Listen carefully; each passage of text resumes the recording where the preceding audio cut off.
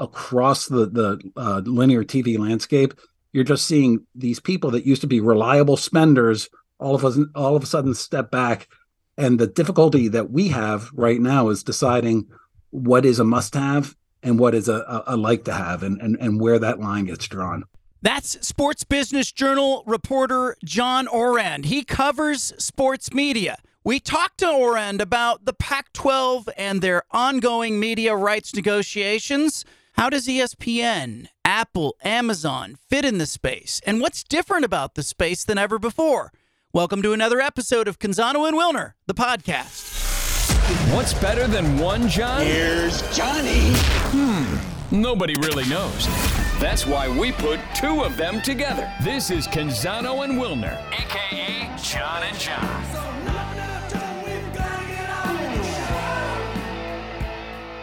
Appreciate everybody listening to this podcast and making it part of their day. I'm John Canzano. I'm here with John Wilner. You can read me at johncanzano.com. You can read the great John Wilner at pac12hotline.com. Bay Area News Group superstar. We're going to have Sports Business Journal reporter John Ourand on the podcast today. But before we get to that, Wilner, you got a little voice thing going on. What did you pick up something in Vegas? I guess I got something in Vegas. I wasn't there that long, and it still grabbed me. So hopefully, I will not lose my voice during this whole thing, because I'm really looking forward to this. This is an A-lister in the sports media business, so he's going to hopefully lend some good perspective to the Pac-12 situation, but also just to the whole landscape of where sports media is going, where it's been, how it got here, and where it's going. Yeah, and everything's always a puzzle, and I think what we were trying to do with this podcast initially when we launched it, and I appreciate everybody who subscribes to it, but we were trying to give people context for the reporting you do, the reporting I do.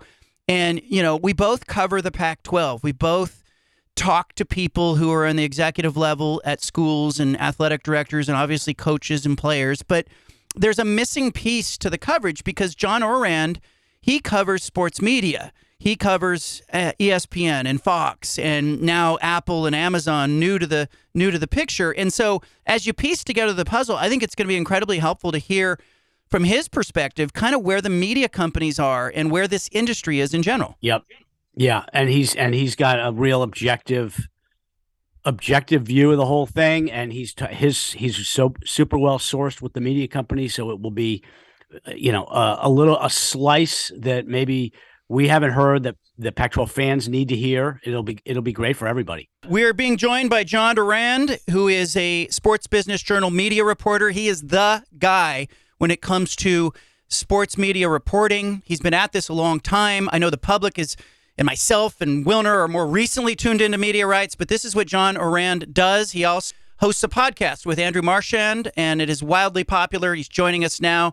Let's start with that, John. I mean, you've got the public more tuned in than ever to media rights. You've been doing this a while. What is that like for you? It's so funny. How long have you been doing this podcast? Like a year. Only a year. It seems like you've been doing it forever. I have an established relationship with readers that has been set for decades, and there's something about the podcasts and people that feel that they're in a room with you, as you're talking about this. It's much more personal, and it's not better or worse. It's just different. Like the way people respond to you and the way people sort of interact with you. And that's been a little difficult getting used to there, because it's usually it's, they take an entire, I would have an entire story. Now, like if you say something, a blog will pick it up and put it out there. And I feel like one of the executives that we cover, John. The sea change that's going on in the media world. Can you start by kind of talking about what you see on the landscape? I started with Sports Business Journal back in 2006. And that was when there were basically 4, maybe 5 broadcast networks. And there's this little thing called cable television. And the broadcast networks got the biggest games, and cable television just provided the tonnage. And I have a distinct memory. I forget whether it was 2007 or 8. It was right around there. And ESPN, this teeny little cable channel, outbid Fox for what was then called the BCS by $1 billion. And I remember Fox was just like, where did they get that money from? And and it's because cable was a dual revenue stream. They were being paid by the cable operators, satellite distributors, and by advertisers, whereas broadcasters were only paid by advertisers. And so the broadcasters figured out that they could get cable distributors, satellite distributors to pay them more. So they, through the cable bundle, they started making incredible amounts of money. And there were these just big auctions for media rights, because that was the best way to grow. You would go and get these media rights. So the sports industry and the sports media landscape, from that moment until now, probably 20 years, just saw massive increases in their media rights fees. Well, what has happened over the past, this started happening back in 2014, but certainly over the past, since COVID, there's been, cord cutting. People in the business call it a rebundling, sort of you're cutting the cord, but maybe getting YouTube TV. These networks are making, they're still making profits, but the profits they're making are dropping. It's there's a definite trend line. There's a rise in digital outlets as well. And so if you're an outlet like ESPN, which seemingly had bottomless pockets, now you're making really difficult choices about what is a sport that is a must-have, and certainly the NFL is a must-have, the NBA is a must-have, and what is a like to have. They wouldn't mind that. They would have liked to have done a deal with Major League Soccer, for example, but not at the price that Major League Soccer wanted, and Apple ended up paying much more than ESPN or Fox would have. And so that's just ESPN. Across the linear TV landscape, you're just seeing these people that used to be reliable spenders all of a sudden step back. And the difficulty that we have right now is deciding what is a must-have and what is a like-to-have, and where that line gets drawn. Do you think it's a permanent, recalibration for ESPN and others, or is it just a response to, the economy in the last 6 months, and it will resolve itself when things pick up? It's I don't. Well, the easy answer is I don't know. You're asking for like a prediction now, John, and that's tough. It feels permanent to me, though. Yeah. It feels like, if you take a look at what's happened to entertainment programming, is that ever coming back to the cable bundle, or are people going to go and watch Netflix and Apple TV Plus and Amazon Prime? So this does feel like the first sort of steps towards sports following entertainment and going to streaming. And once they do go to streaming, are the streamers still going to pay as much? Because they have deeper pockets than these media companies, so maybe they will. But similar to that BCS example, they don't have those really ready-made revenue streams that are set up. So if I were to guess, I would say, it feels like this is a permanent change that's happening. But it is possible that people will decide that cable bundle was really an affordable bundle, and I want to get back to that, and that it could sort of have a rebirth, and they'll be fine. Have you been surprised at all, either with the podcast or just your reporting, how much interest there is in realignment in college football, whether it's Texas and Oklahoma 2 summers ago, or what the Big 12 did, or now what the Big 12 and Pac-12 are going through? I mean, it just seems like everybody cares. Yeah, it's funny. I'm curious to get your answer to that, John, because I haven't been overly surprised, because I in terms of like fan avidity, the NFL is number one by far. College football is, nothing comes close to that. And so, who plays who, and sort of the tribe, I'm going to steal a David Hillism, but the tribal nature of the game, yes. And we can see it now with what's going on with the Pac-12. And you have Big 12 fans that, take a personal pride in possibly making more than the Pac-12, and vice versa.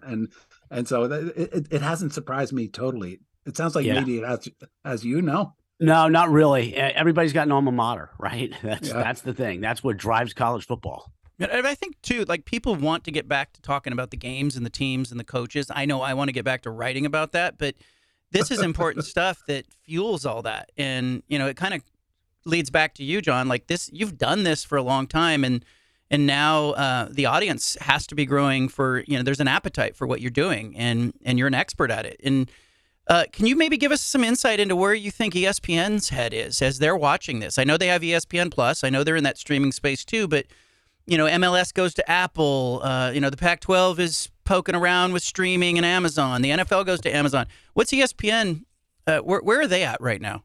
So ESPN, in terms of the larger picture of ESPN, Bob Iger came back and he made some changes at ESPN, where ESPN they're still part of Disney, of course, but they're sort of like its own separate company, and ESPN is now responsible totally for profits and losses and rights fees, and they can't sort of depend on a good year from parks, or a good year from the cruise lines to make up for a shortfall.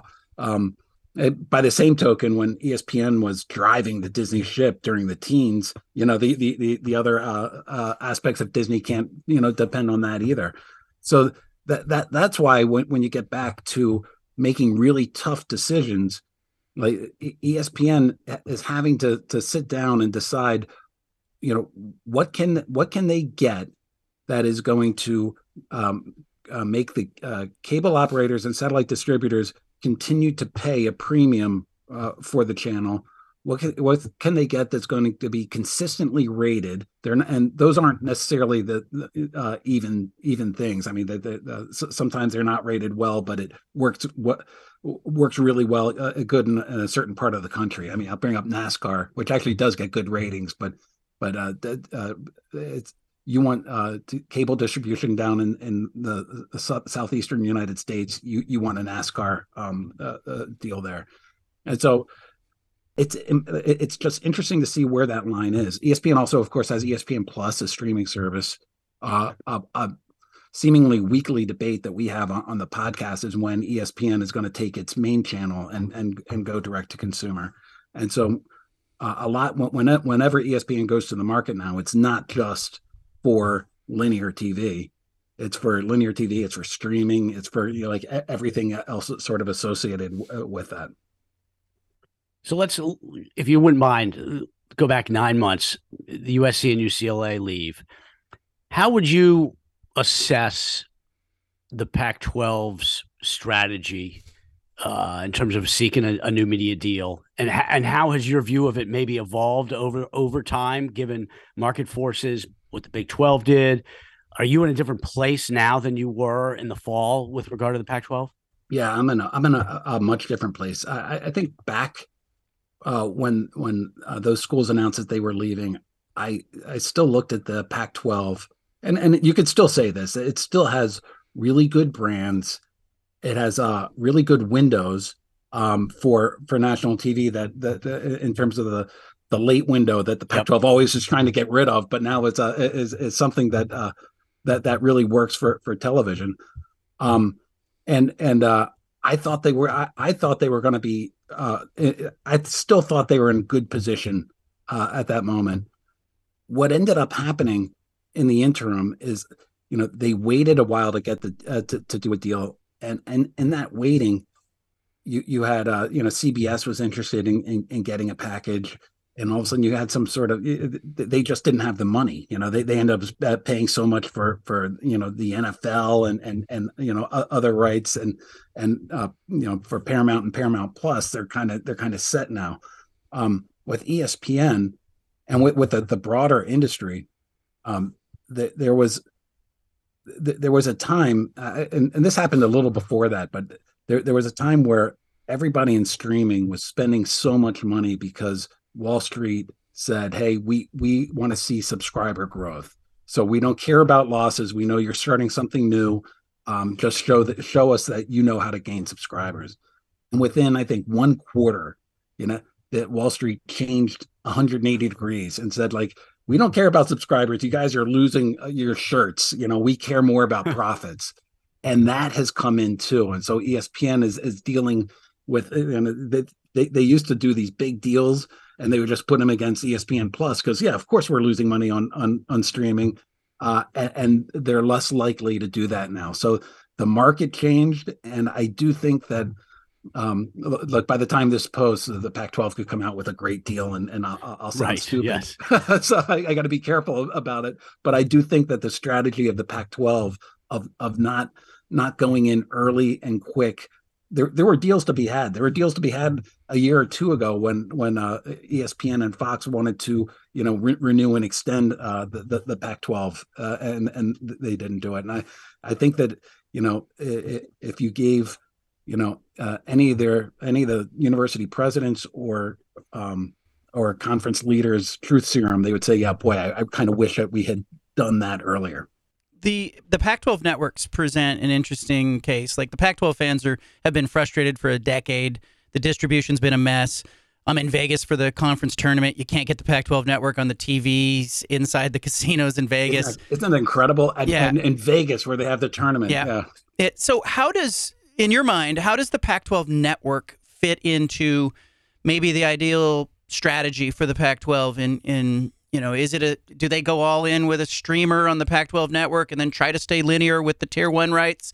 In your mind, how do you see the role of the Pac-12 network? So and that's another reason why I was so positive many months ago, because I saw, with NBC and Peacock, or with ESPN Plus, they could take a look at all this Pac-12 network's programming, and say, we can use this as part of our streaming package on ESPN Plus, Peacock, Paramount Plus.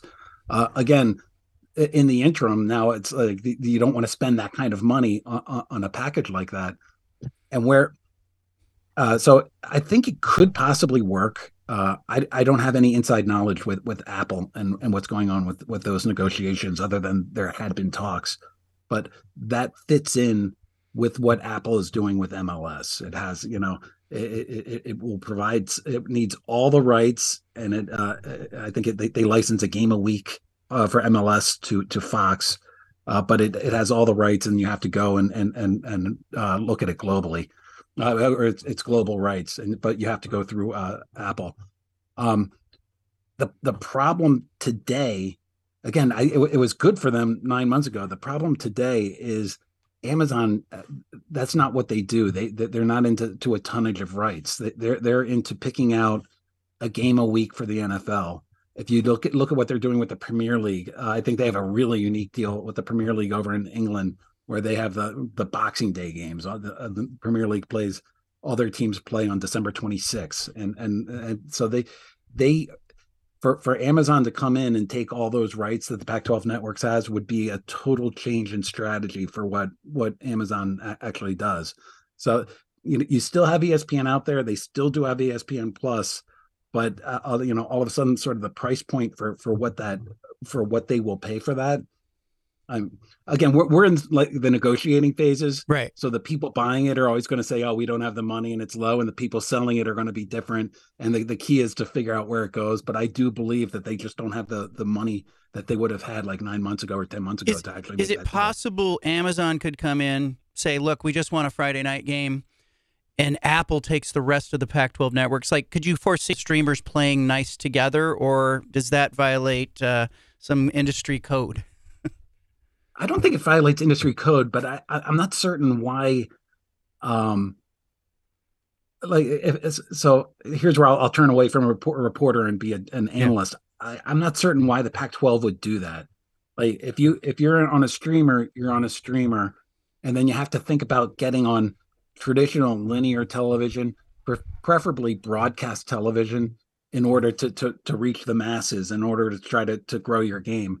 And despite all the negativity coming out about traditional linear television and the Pac-12, there are deals to be had. Any network will take a Pac-12 package. They just won't take it at the price point right now. It looks like that the Pac-12 wants to sell it at. So that at some point they have to make that decision. Okay, we'll take less money to grow the game on ESPN and sell the rest to Apple or something along those lines.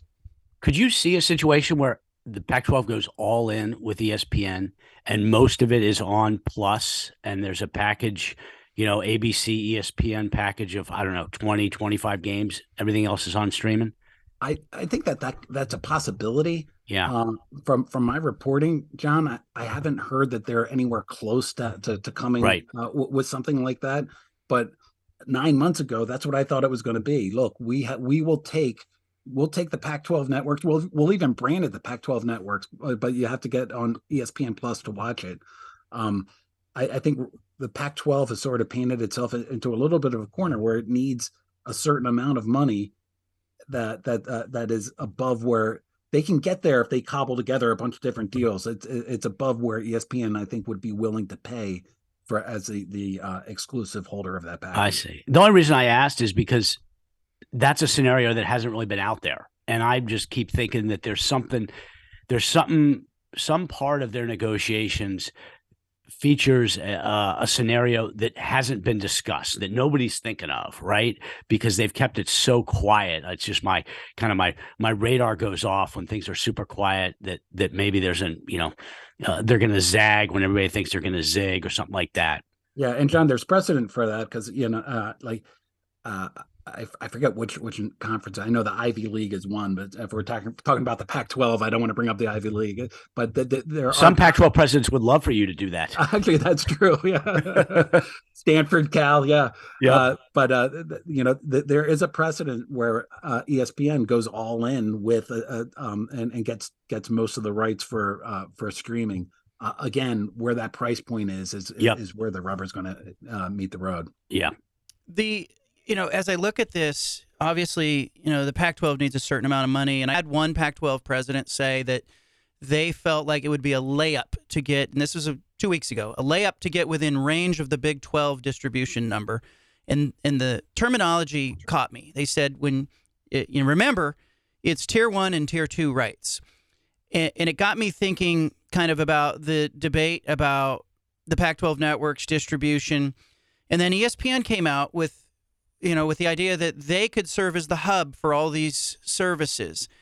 Can you maybe take a dive into that? Like, I've had a bunch of people ask me, what does ESPN mean? They want to be the TV guide for sports. Is this like a food court where you can go get all your streaming services? What is this? I love Alex Sherman, the CNBC reporter that broke that story. And I want to be very clear that I would have written that story. So I'm not taking a dig at Alex, but I think his second sentence was, there have been no substantive talks. Nobody knows how they're going to make money off of it. The former president of Pac-12 Networks, Lydia Murphy-Stevens, has been in the market with a copyrighted, TV guide of the future that sounded suspiciously like that ESPN one. So that we're a long ways away from ESPN sort of being that. Again, the Pac-12 has teams and has history that the TV networks want.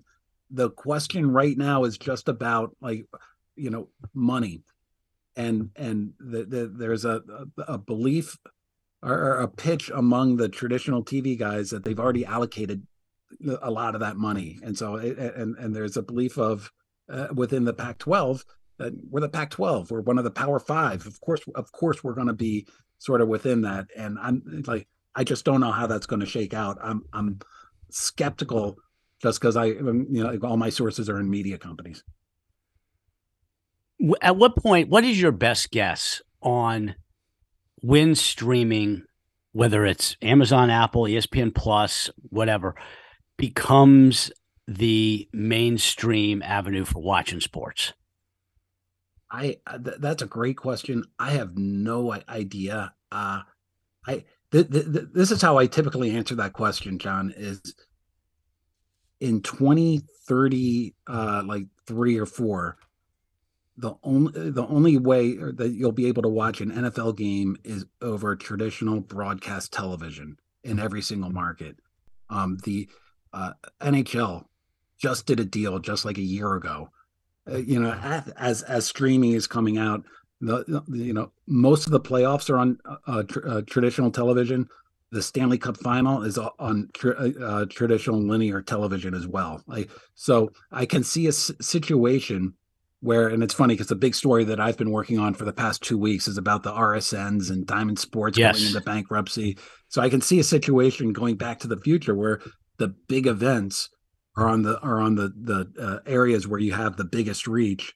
But then if you want to see every game, if you're a hardcore fan, then you're going to have to subscribe to, some sort of streaming service in order to see that. But so I can see that happening, and I'm not sure when that would happen.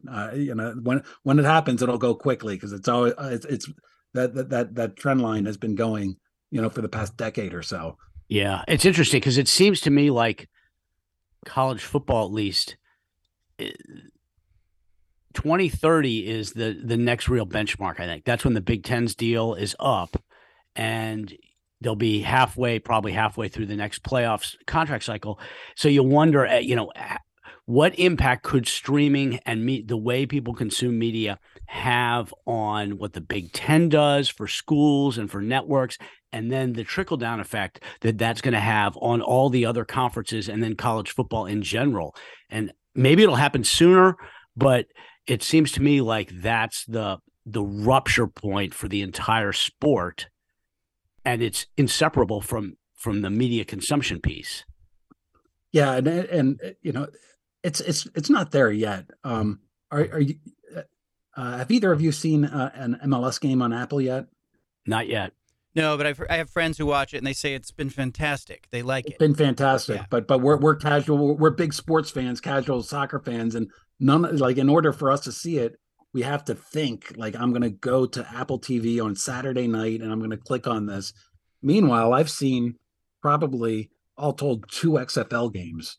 And, because I just sort of happen upon it. There's the linear television is still in maybe I'm showing my age, but in 2023, it's still a mass medium. And so that's, when that happens, when streaming becomes a little bit more, it's not there right now, at least not in my household. And I can't imagine it's coming in the near future. But again, I'm not my head's not in the sand. I see where the trend lines are headed. John, as this unfolds, another part of this is, if the Pac-12 gets a deal that they're happy with, what should the term of that deal be? Would you expect that the Pac-12 goes with a shorter term deal, tries to get back to market in front of the Big Ten and the SEC, maybe something that ends in 2029, or what do you expect on that front? Yeah, well, it depends on the type of deal they get.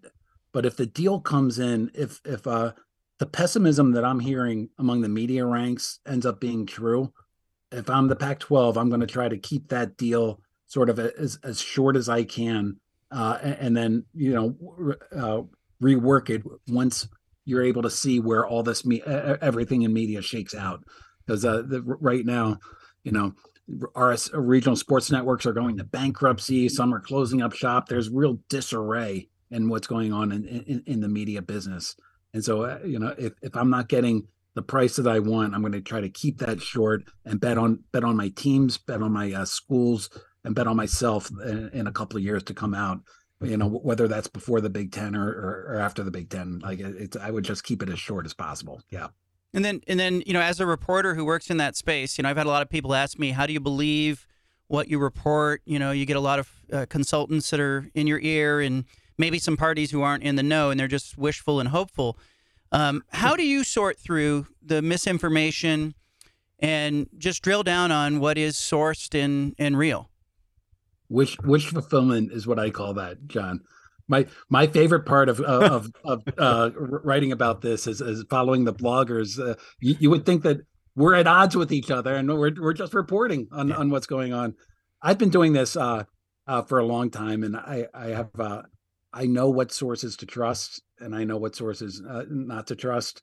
They generally don't lead me down a wrong path.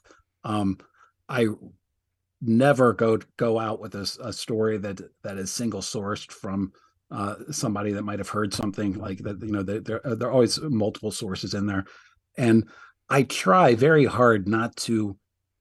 Despite how I've spent the past half hour, I've tried very hard not to predict what's going to happen, because I'm just trying to give, this is a tenor. I think if you go back and you listen to what I say on the pod and you read my reporting, I'm reporting on a tenor that's coming from the media companies, about this deal with the Pac-12, and people can be upset with the tenor, or they could disagree with the tenor. I think they would be wrong if they disagreed with the tenor. That doesn't necessarily mean that when push comes to shove, the people that are skeptical right now won't say like, oh, well, geez, I just had to do the deal. I mean, I've seen that happen a ton of times too, but it's just sort of leading up to it. And like you said, just the amount of people that are now interested in this, and they're following, this is how negotiations go. They're long, they're arduous. You have two sides and they battle each other. And that we report on that. And once it gets into the fan level, it gets inflamed a lot. But I think that you need to look at who the reporters are and look at their backgrounds. And I'm plenty comfortable with that. It's the hardest realignment and media rights. It's the hardest thing in the college sports space to report on, and for fans to grasp, because it doesn't involve a coach, or a quarterback, a player. It is handled at different levels, whether it's the university presidents or the media advisors or the media companies themselves. And those are not part of the mainstream, the normal day-to-day reporting chain. And so you have to, if you're not familiar with it, it can be hard to kind of parse what is right and what's wrong, what's real, what's motivated by self-interest. Yeah, and I'm coming to you guys if I want to find out about realignment. I mean, I'm hearing a ton of stuff. Go look. I haven't reported any of it because like I don't that's where I don't know or trust my sourcing on that aspect of that. But don't you think? I mean, to me, like I look at the Fox, they basically did the Big Ten deal with USC and UCLA. It seems like, and correct me if you think this is the wrong assumption, it seems like the media companies are more involved, even if they are not directly hands-on, they are more involved in college football than they were, because the drive, the lust for that dollar is so important, more important than it was 20, 30 years ago. So what happens at the level of Fox and ESPN, they're kind of the puppet masters in a lot lot of ways. I know ESPN would bristle. Yes, they would. Oh, sure. They've told me that. Described like that. I can say this though, for years, people have looked at media rights for college, and you're going and doing a deal in the Southeast with the SEC or in Chicago with the Big Ten, and they just found that they were really undervalued, because rather than like with the NFL, and they come with one big national monolith, here you can sort of pick off, and it became easier to do that. Now that you have two big media companies in Fox and ESPN, not to mention NBC's dabbling here and there, and CBS, has its foot in a little bit. Like it's become there are fewer values to find in the college landscape than there used to be. Let's put it. Yeah, I've heard from ESPN and Fox actually, since you mentioned it, about some of that. My speculation about their roles in this whole thing. John, I'll get an attaboy from ESPN PR for calling you on the puppet master. John, before we cut you loose, we always ask our guests about great advice that they've received in their career. You've done this a long time. When I say that, what's the advice that you ever got as a young journalist? I'm not sure if I got advice, John, but as a young journalist, there was nothing like sitting with an editor and watching them just torture your copy. And I think every reporter remembers that first editor and like your stomach sinking, like, what are they doing to my prose? And it was the advice that I give people is it's not just write. It's write and get edited.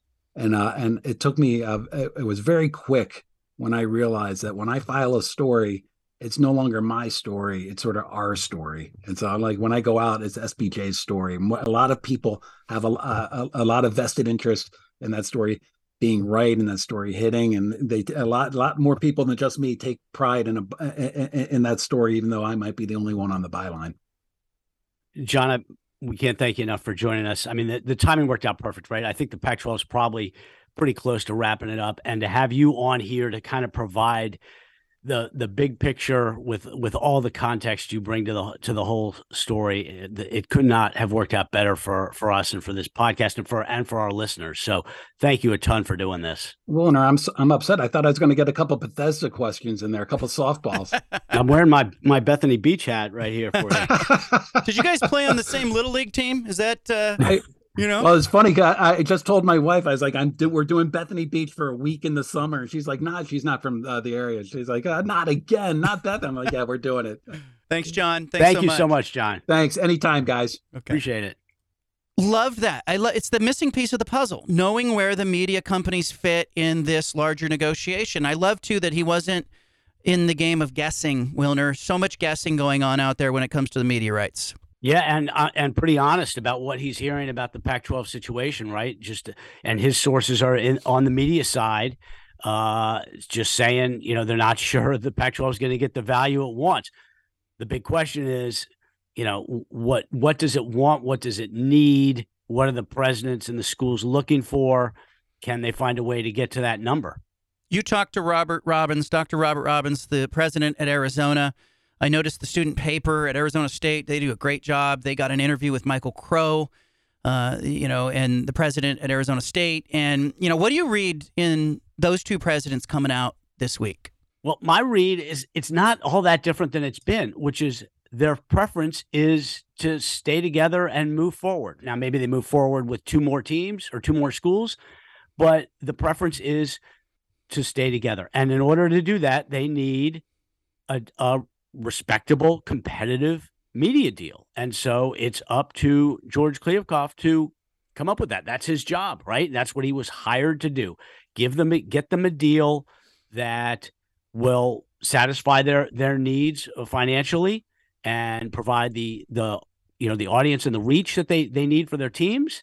And if he can do that, everybody's going to move forward together. The number that the Big 12 will distribute to members for their media rights, $31.6 million per year.